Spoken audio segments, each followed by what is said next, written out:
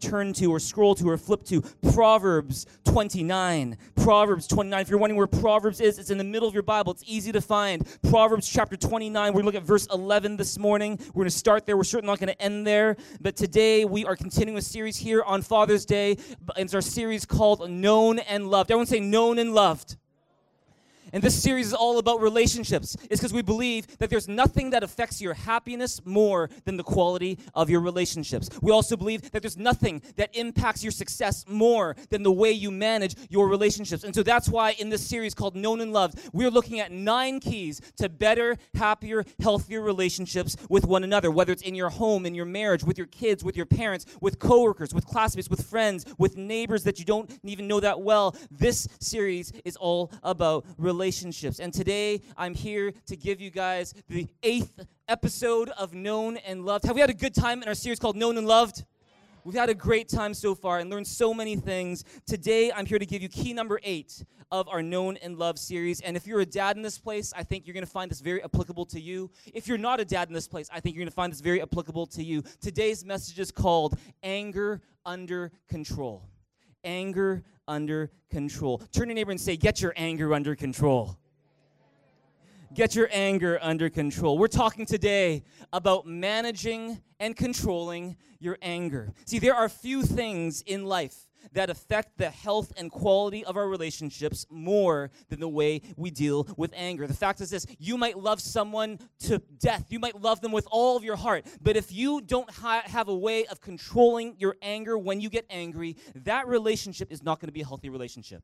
That relationship, in fact, will be filled with lots of fear and insecurity. For example, I know some dads who love their kids to death. They love their kids with all their heart. But because that dad didn't learn to manage his anger or control his anger in a healthy way, their kids grew up with a lot of fear, a lot of insecurity. It's like they're walking on eggshells, never really sure when dad is going to blow up. And because of that, no matter how much the dad invested in the relationship, no matter how much the dad gave to the kids, because he couldn't manage his anger well, the kids and his relationship with him were not very healthy. And not just that, but the kids end up learning from the dad their way of managing anger, and the problem passes on to the next generation. And so dads in this place, if you're someone who realized today that sometimes you've got maybe a bit of an anger problem, this message is for you today, because you don't want to pass on our mistakes and the ways that we manage anger in inappropriate ways to the next generation. We want to give them a great model for managing anger. Amen.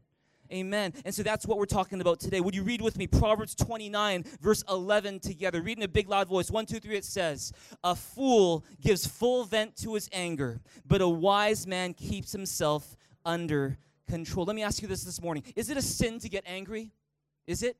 Is it a sin to have anger? Not necessarily. See, the Bible says, in your anger, do not sin. Repeatedly it says it. In your anger, do not sin. In other words, it is possible to feel angry without sinning. Jesus felt anger. Jesus expressed anger, but he did so in healthy ways. And so the goal of anger control that we're talking about today is not that you would never feel anger, which is impossible. It's not that you would never express anger, which is unhealthy, but rather the goal of anger control that we're talking about today is that when you feel angry, you're able to process that anger in a healthy way.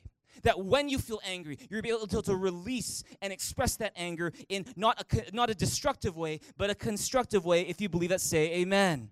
So that's what we're doing to talk about today. How do you do that? Generally speaking, I find that people tend to vent their anger in 4 different styles. And I'm going to describe these 4 different styles using 4 animals that you will find in the ocean. These are not angry birds so much as they are more like angry fish, if you will. And my question for you this morning is, which angry fish are you? Turn to your neighbor and say, which angry fish are you? Which one of these 4 styles best describes the way you deal with anger? Let's look at 4 anger venting styles. Look at number 1 with me. It's the pufferfish. The pufferfish. What is a pufferfish? Well, a pufferfish looks very cute and beautiful in normal, peaceful circumstances, but when a pufferfish ever feels threatened or angry, then in an instant, instantaneously, that pufferfish blows up and it becomes this attacking fish. It goes on the attack. It blows up multiple times its original size. Spikes start protruding from its skin. It starts to spew a poison out that is lethal to those around them. In fact, in Japan, apparently it is a delicacy and a bit of a dare, a lethal dare, to try to eat one of these pufferfish. And see, some people, they vent their anger like a pufferfish. They express their anger by blowing up. They get loud. They get abrasive. They get aggressive. They cuss. They curse. They scream. They shout. They swear. They do all those things. They might even get violent. They might throw things, hit things. And what's the problem with being a pufferfish? Is that you let go of your anger too quickly. Is that you don't take the time to process your anger before you express it. And as a result, what happens is, if you're a pufferfish, you know this very well, is that after you give full vent to your anger, after you've released your anger so quickly, you might feel better at first, but everyone else around you is hurting. And people are like, are you okay? Let me wipe the toxin off of your face. Do you need to go to the ICU? Can I take you to the hospital? It's because you've left a path of destruction in your wake. You've done things and said things that you regret and go, oh my goodness, maybe I shouldn't have done that. Does that describe you today? Are you a pufferfish in this place? Would you nudge the person beside you and say, are you a pufferfish? Are you a pufferfish? Look at Proverbs 29, verse 22. What does it say? Read it with, what does it say? It says, a hot-tempered man starts fights and gets into all kinds of trouble. This is the first anger venting style. The second anger venting style is called the clam. Everyone say the clam. And see, unlike the pufferfish, when clams get angry, they don't blow up, they clam up. They, instead of letting it out, they hold it in. And they'll be, oh, what's wrong? Nothing, I'm fine. I'm fine. No. Why do you look like I just farted in your face? What's wrong? And I'm like, no, I'm fine. But inside, they're not fine. Inside, they're not fine at all. Beneath the shell, anger is stewing. Anger is brewing. Anger is burning ever so slowly and for a very, very long time. See, funny things, I don't know why, but in all our marriage counseling that I've done with other couples, I find that oftentimes clams marry pufferfish. You don't find that? Do you guys find that? Yeah? Yeah, you've ever wondered what kind of fish I married? I married an angelfish. Amen.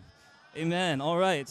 She's an angelfish almost all the time. I'm an angelfish some of the time. And that's the way it is. Look at Ephesians 4, 26, 27. Read it with me, big loud voice. 1, 2, 3, it says, in your anger, do not sin. Do not let the sun go down while you are still angry. And do not give the devil a foothold. See, what's the problem with being a clam? See, the problem with venting anger like a clam is that you hold your anger in way too long. And not only is that stressful for the people around you who are always wondering and guessing what's wrong with you, but for as long as you hold in that anger, you've got no peace of mind. You can't enjoy your life. Not only that, according to medical research, when you hang on to anger for any extended period of time, your immune system weakens. You get hypertension. You become at higher risk for things like heart disease, arthritis, joint dysfunction, skin conditions, even cancer. It's no wonder the Bible says, don't let the sun go down while you're still angry. It's because your body was never meant to hold on to so much anger for so long. And that's why oftentimes when clams hold in their anger, eventually they can't stand it anymore and they become like delayed reaction pufferfish. They blow up anyways. Amen. Amen. And see, that's the second style. Are you a clam? Turn to me and say, are you a clam? Are you a clam? Don't point at them, but just, yeah, are you a clam? That's good. Number three is the whale in captivity. Who's the whale in captivity? How do you know if you vent anger like a whale in captivity? Well, that's this, is that you express anger primarily through sadness. Is that you are basically, when people anger you, your primary expression is not to blow up, it's not to clam up, it's to sigh and get sad. It's like you announce this pity party, and all of a sudden you invite your friends and yourself to it. See, in fact, we'll show a picture of a whale in captivity right here. See, a whale in captivity, when you are a whale in captivity in terms of venting anger, you'll often say things like, why do these bad things always happen to me? Why do people keep doing this to me? Why is it always my fault? It's like you're kind of focusing on all the ways that people have been bad to you, the ways you're sad, and though you come across on the surface as if you're just sad, your dorsal fin kind of flopped over, deep down, what you're harboring is anger. And what's the danger of being a captive whale when it comes to venting anger? Is that if you don't learn to identify your anger and the source of it, if you don't learn to deal with that anger in a healthy way, it's going to lead you to depression. You become captive to hopelessness and loneliness in your life. You need to find a healthier way. Turn to him and say, you need to find a healthier way. Number 4, the fourth style, and this might be you, is the shark. Yes, let's show the shark right now. Can we show the shark right now? Yes, the shark. See, here's the thing. When you upset a shark, how can you tell? Well, you can't really tell at first. But deep down, if you upset a shark, the shark always remembers. The shark is great at holding grudges. In fact, the motto of a shark is, don't get mad, get even. And see, when you offend a shark, at first you think, oh, they're fine, no big deal. But then over time, all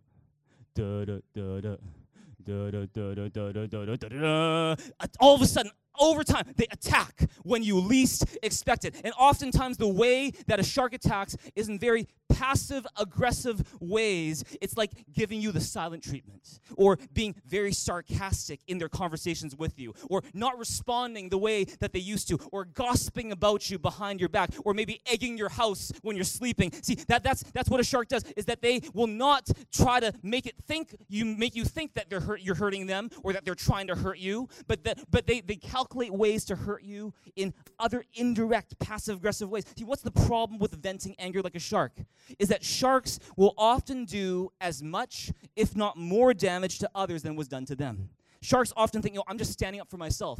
I'm just standing up for my family. I'm just standing up for the ones I love. But what the shark doesn't realize is that there's a very fine line between protecting and standing up for yourself and those you love, and hurting others unnecessarily, blowing things up out of proportion. You might think, I'm just taking a stand against evil, when in fact, if you're not careful, you're going to perpetuate that evil. See, that's the danger of being a shark. These are 4 different anger venting styles. Let me ask this question. Which one best describes you?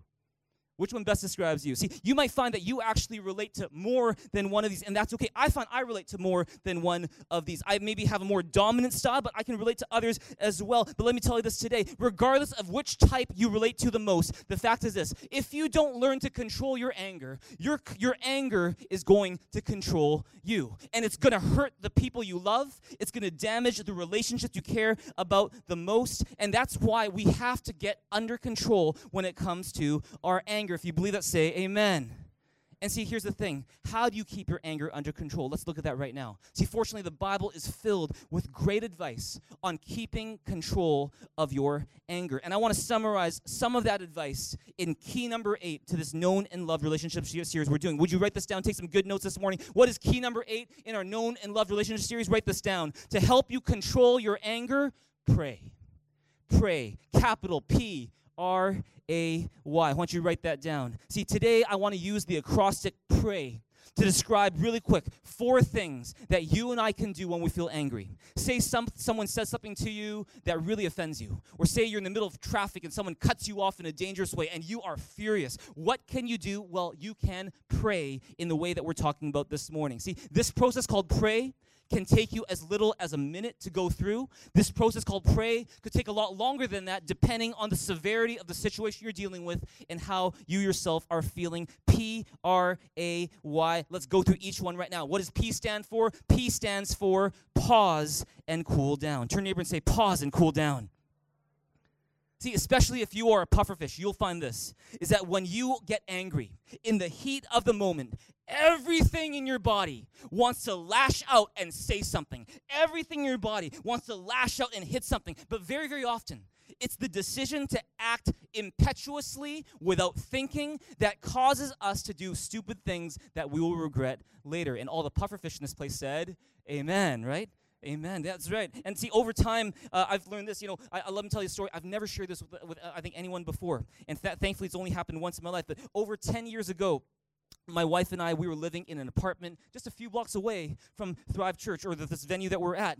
And we're living in a condo complex on one of the floors up in the building. And I remember I was going to bed, and I went to bed way too late. I didn't go to bed early enough. And I had a very early morning appointment that next morning. I wake up, I accidentally slept in. I was late for the appointment, and all of a sudden, I'm in a panic. And I rush out the door. I'm like almost barely half changed. I haven't brushed my teeth. I go into the elevator in a panic, and I look at the time. I'm like, oh my goodness, I'm so incredibly late. And then, in the frustration, while I was going down the elevator, you know what I did? I took my keys. This was over 10 years ago. I took my keys, and then I threw them down. I slammed them down on the floor because I was so mad at myself. I took my keys, I slammed it down. And you know what? The thing that happened that I didn't expect is that the moment I slammed the keys down on the floor, the fob that I used to go up and down the elevator smashed into pieces. The remote control I used to disarm my car and unlock it smashed into pieces. And all of a sudden, I couldn't go up and down the elevator. All of a sudden, I couldn't get out of my building with the car. All of a sudden, I couldn't even get into my own car.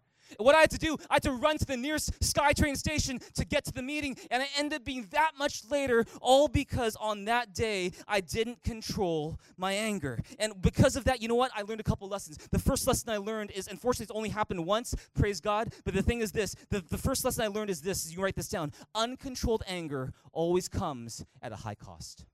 There's always a cost to anger. You can never lose your temper without paying for it in the end. And as satisfying, as enticing as it might feel to lash out when you feel like it, the price for uncontrolled anger is simply not worth it. Because what happens is when you lose your temper, then things get damaged. Let me say it this way. When my anger's not managed, things get damaged. What things get damaged? Well, sometimes it's actual physical property, but even more, sometimes it's relationships that get damaged when my anger's not managed. Sometimes it's my own health and peace of mind that gets damaged when I don't manage my anger. Sometimes it's my reputation that gets damaged when I don't understand that I need to control and manage my anger. If you believe that, say amen.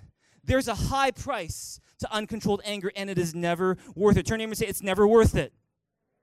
The second thing I learned in that situation is that when I am in the heat of anger, I'm not thinking straight.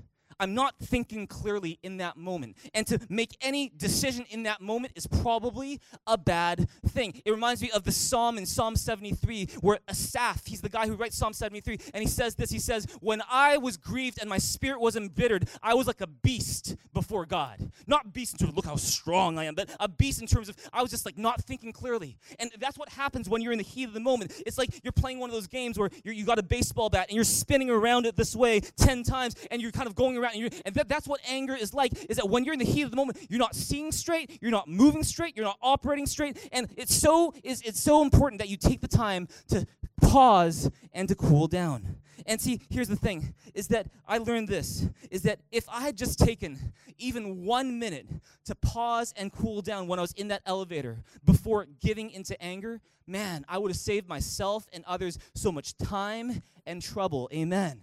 That's why Thomas Jefferson, he's known as one of the greatest presidents of the United States. And back in the 1800s, he once said this. He said this, when angry, count to 10 before you speak. If very angry, count to 100. And see, here's the thing, is that you might say, well, that's such kindergarten advice. But the fact is this, is that we all, when in the heat of anger, need to do some simple things just to cool down. Turn to your neighbor and say, you got to chill out. You got to chill. See, in other words, before you text that person back in anger, before you post that nasty post on social media, before you lash out in that email at that person, pause and cool down. Chill out for a second. Relax. That could mean, in your case, maybe it's road rage. Just park to the side of the road for half a minute and take a few deep breaths. Maybe it's go for a walk or go to the gym and just release some of that frustration. Maybe it's turning on some music that calms you down. Maybe it's going to somewhere private and you can talk to God about what's going on. Maybe it's taking a nap and looking at the situation clearer when you're fresher again. See, what you're doing is you're giving yourself time to pause and to cool down so that you can see the situation a bit more clearly, deal with it more constructively, and not say or do anything that you're going to later on regret. If this makes sense in this place, say amen. Look at Proverbs 14:21 with me. What does it say? Read it with me. It says, slowness to anger makes for deep understanding. A quick-tempered person stockpiles stupidity. You got to be patient.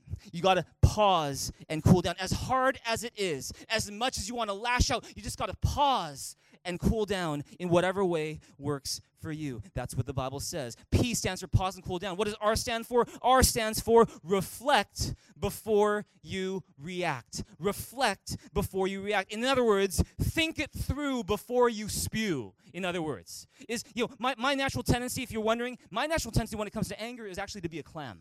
Is that I get angry, I feel anger, but I hold it in. I don't release it right away. And that caused a lot of frustration in my marriage with Charlene, especially in the beginning. I had to learn to release anger quickly or more quickly and in a healthier way. And I can tell you this, from a natural born clam, I can tell this, and maybe some clams can relate to this, is that even for clams, it is possible to hold on to anger without reflecting on it too much.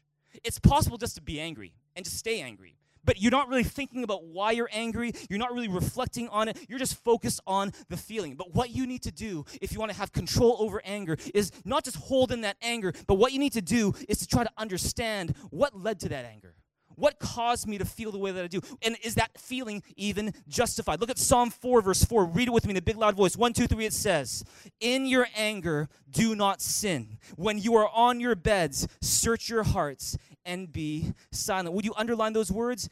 Search your hearts and be silent. What is that? That is reflect before you react. In your anger, don't sin. How can you keep yourself from sinning in your anger? Search your heart. Reflect before you react. How do you do that? Well, after you pause and cool down, here are 3 questions that you can ask yourself. The first question is this: why am I angry? See, how many of us know this? Is that anger is very much like the tip of an iceberg. And you know how the iceberg, as big as it looks above the surface, there's actually something much, much bigger below the surface. And see, anger is a lot like the tip of the iceberg that you see. It's above the surface, but beneath that, giving rise to that anger, is something else that is a lot bigger underneath. These are what we call the 3 root causes of anger. And let me give them to you each one by one. What are the 3 causes of anger, root causes? Very often, you're going to find whenever you're angry, it's because of one of these things. The first one is, the first possible root cause is hurt. It's hurt. Is that you feel taken for granted. You feel belittled. You feel disrespected. You feel betrayed. You feel left behind. And it's that hurt that you feel beneath that surface that gives rise to your anger. At the end of the day, it's because you were hurt. There's a second cause for anger sometimes. It's called frustration. You want things to go a certain way, they're not going the way you want, and you are frustrated. That frustration leads to anger. You wanted the Golden State Warriors to win the NBA championship, but Steph Curry wasn't playing well, and Klay Thompson, he was injured. Kevin Durant was injured. I'm so frustrated. This wasn't supposed to go this way. Why did the Toronto Raptors win? The Toronto Raptors win. Yeah. Amen. Here's the thing. Go Canada. We the North. But here's the thing, is that sometimes anger is the result of frustration. And if you're a perfectionist, if you're a control freak, if you love to be in control, you're going to find that a lot of your anger will be born out of this reason, out of frustration. There's a third cause to anger sometimes, and it is insecurity.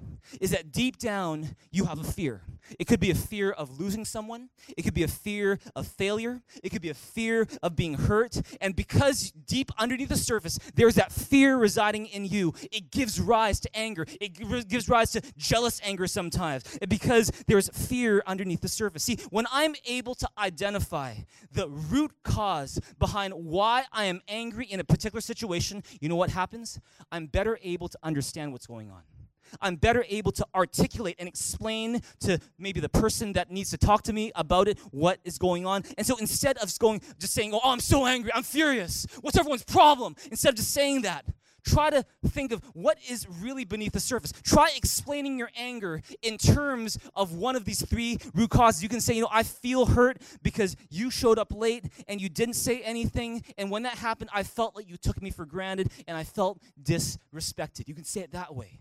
Or you say, maybe it's because of frustration. Oh, I feel frustrated because this is not going the way that I want. I've been working so hard, but still things are not going the way that I want, and that's why I got angry. It was because of frustration. Or you can say, I feel insecure, if I had to be really honest, and I feel really scared of failing. I feel scared of disappointing you, and that's why I got upset. That's why I got angry. And see, you're going to find this, is that when you are kind of in that place of anger, and that person you love is trying to understand where you're coming from, if you will say it in terms of these 3 root causes, it'll be so much easier for that person to empathize with you. Rather than you just going, oh, I'm so mad, I'm mad at everyone, I'm mad at you, and then they're like, oh, what did I do wrong? Like, and they got on the defensive. What instead, you speak in terms of these 3 root causes, and they'll be, okay, I can understand a little bit more now. Okay, I get that. And see, it lets their guard come down. It helps you to resolve the issue more quickly. See, here's another thing, is when someone else is angry with you, when someone else is, being really, really difficult, you can ask yourself, okay, is it one of these 3 things? Is it because they're hurt? Is it because they're frustrated? Is it because they feel a bit insecure or fearful about something? That's the first question you want to ask yourself, is why am I angry? Is this helpful in this place this morning? Here's a second question you can ask yourself to reflect before you react. The second question is do I have a right to be angry? In other words, do I have all my facts straight? See, have you ever gotten mad at someone only to find that you had misunderstood the situation? You jumped to conclusions and you got mad, and only later you're like, oops, I didn't know, sorry. Has that ever happened to you before? See, that's because you didn't have your facts straight yet. And see, to avoid jumping to conclusions, you got to ask yourself, am I understanding the situation fully and thoroughly? Is my anger justified based on all the facts? Proverbs 18:13, the verse we've been looking at, perhaps more than any other verse in the relationship series, is kind of funny, but let's read it again. What does it say? It says, what a shame, yes, how stupid, to decide before knowing the facts. You want to understand the situation thoroughly before you angrily jump to a conclusion. Third question you want to ask yourself is, will this matter tomorrow?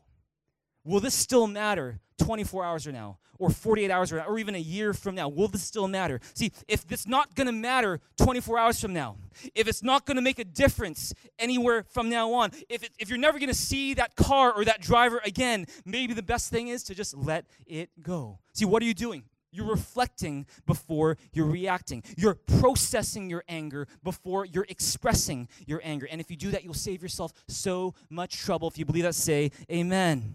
Here's one other thing that I'll let you know too, is that to reflect on your anger, sometimes I find it helps to write it out and to talk it out. I find it for myself is that, whenever I'm really angry, it's like a slow burn.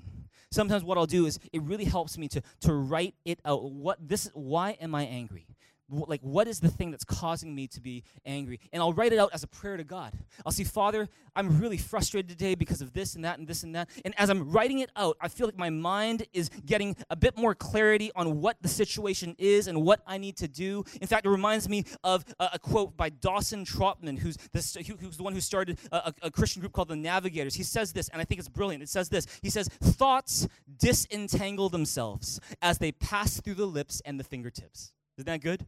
Thoughts disentangle themselves as you speak about them and as you write about them. And so if you find that you have a tough time reflecting on your anger, maybe you want to do this is send an email, but don't send it. Draft a letter, but don't send it. Draft a letter to God and write it as a prayer, because what you're doing is you're disentangling your thoughts. You're reflecting on your anger. Turn to your neighbor and say, reflect before you react. All right, we're going to go really quickly through this one. A stands for anchor your hope and your identity in God's love for you. After you've paused and cooled down, after you've reflected before you react, anchor your hope and your identity in God's love for you. See, when we're angry, I find this is that our world is a bit shaken. We're not seeing straight, and we just feel like things are really shaky. We're not thinking straight very much. And the Bible says that when our world is shaken, God is the one who holds our lives together.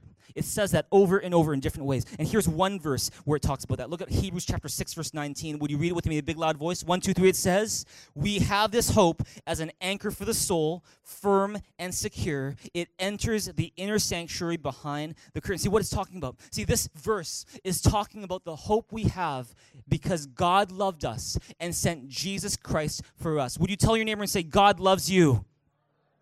God loves you. How do I know that? How do I know that God loves you? Because it sounds good, because it's wishful thinking? No, it's because when we had sinned against God, when we had triggered God's wrath and anger because we decided to do things our way and not God's way, when we had disqualified ourselves from having anything to do with God because of our sin, God didn't say, forget it, I want a divorce. He didn't say, forget it, I want nothing to do with you. Instead, he sent Jesus Christ to die on the cross for our sins so that all the wrath that he felt toward our sin, he placed that wrath on Jesus Christ so that our sins could be forgiven. God let go of his anger. He didn't hold it in. Instead, he placed it on Jesus Christ so that you and I could be forgiven. And see, all of the anger, all of that wrath that God felt toward us, he placed it on Jesus. That way, he wouldn't be angry with us anymore, and instead, he could have a relationship with us. Before, we were far from God, but through Jesus Christ, we have brought near. Before, we were enemies of God, but now, through Jesus, we can be called friends of God. Before, we were condemned because of our sin, but because of Jesus, now we are forgiven, we're clean, we're accepted, we're included. Because before, we were spiritual orphans, but because of Jesus Christ, we're now children of God, living in God's family. Come on, give God a big, big hand, a big shout in this place together right now. And see, because of Jesus, we can say that God's anger lasts only a moment, but his favor lasts a lifetime. See, if you look at 1 John chapter 3, verse 1, what does it say? It says, read it with me. It says, how great is the love the Father has lavished on us, that we should be called children of God, and that is what we are. See, let me ask you this question. A stands for anchor your hope and identity in God's love for you. How do you do that? Well, let me just tell you really quickly, one quick way you can do that is that whenever you feel angry, whenever there's something that's really upsetting you, do what I call the hope in. Everyone say the hope in. Is that whenever you think of a situation that's making you angry or upset, you can say this to yourself. You can say, God, my hope is not in X, whatever's upsetting you. My hope is in you. And see, so for example, when someone dangerously cuts you off on Granville Street, you honk at them and they give you the finger back, you can say, God, my hope is not in what that person thinks of me. My hope is what you think of me.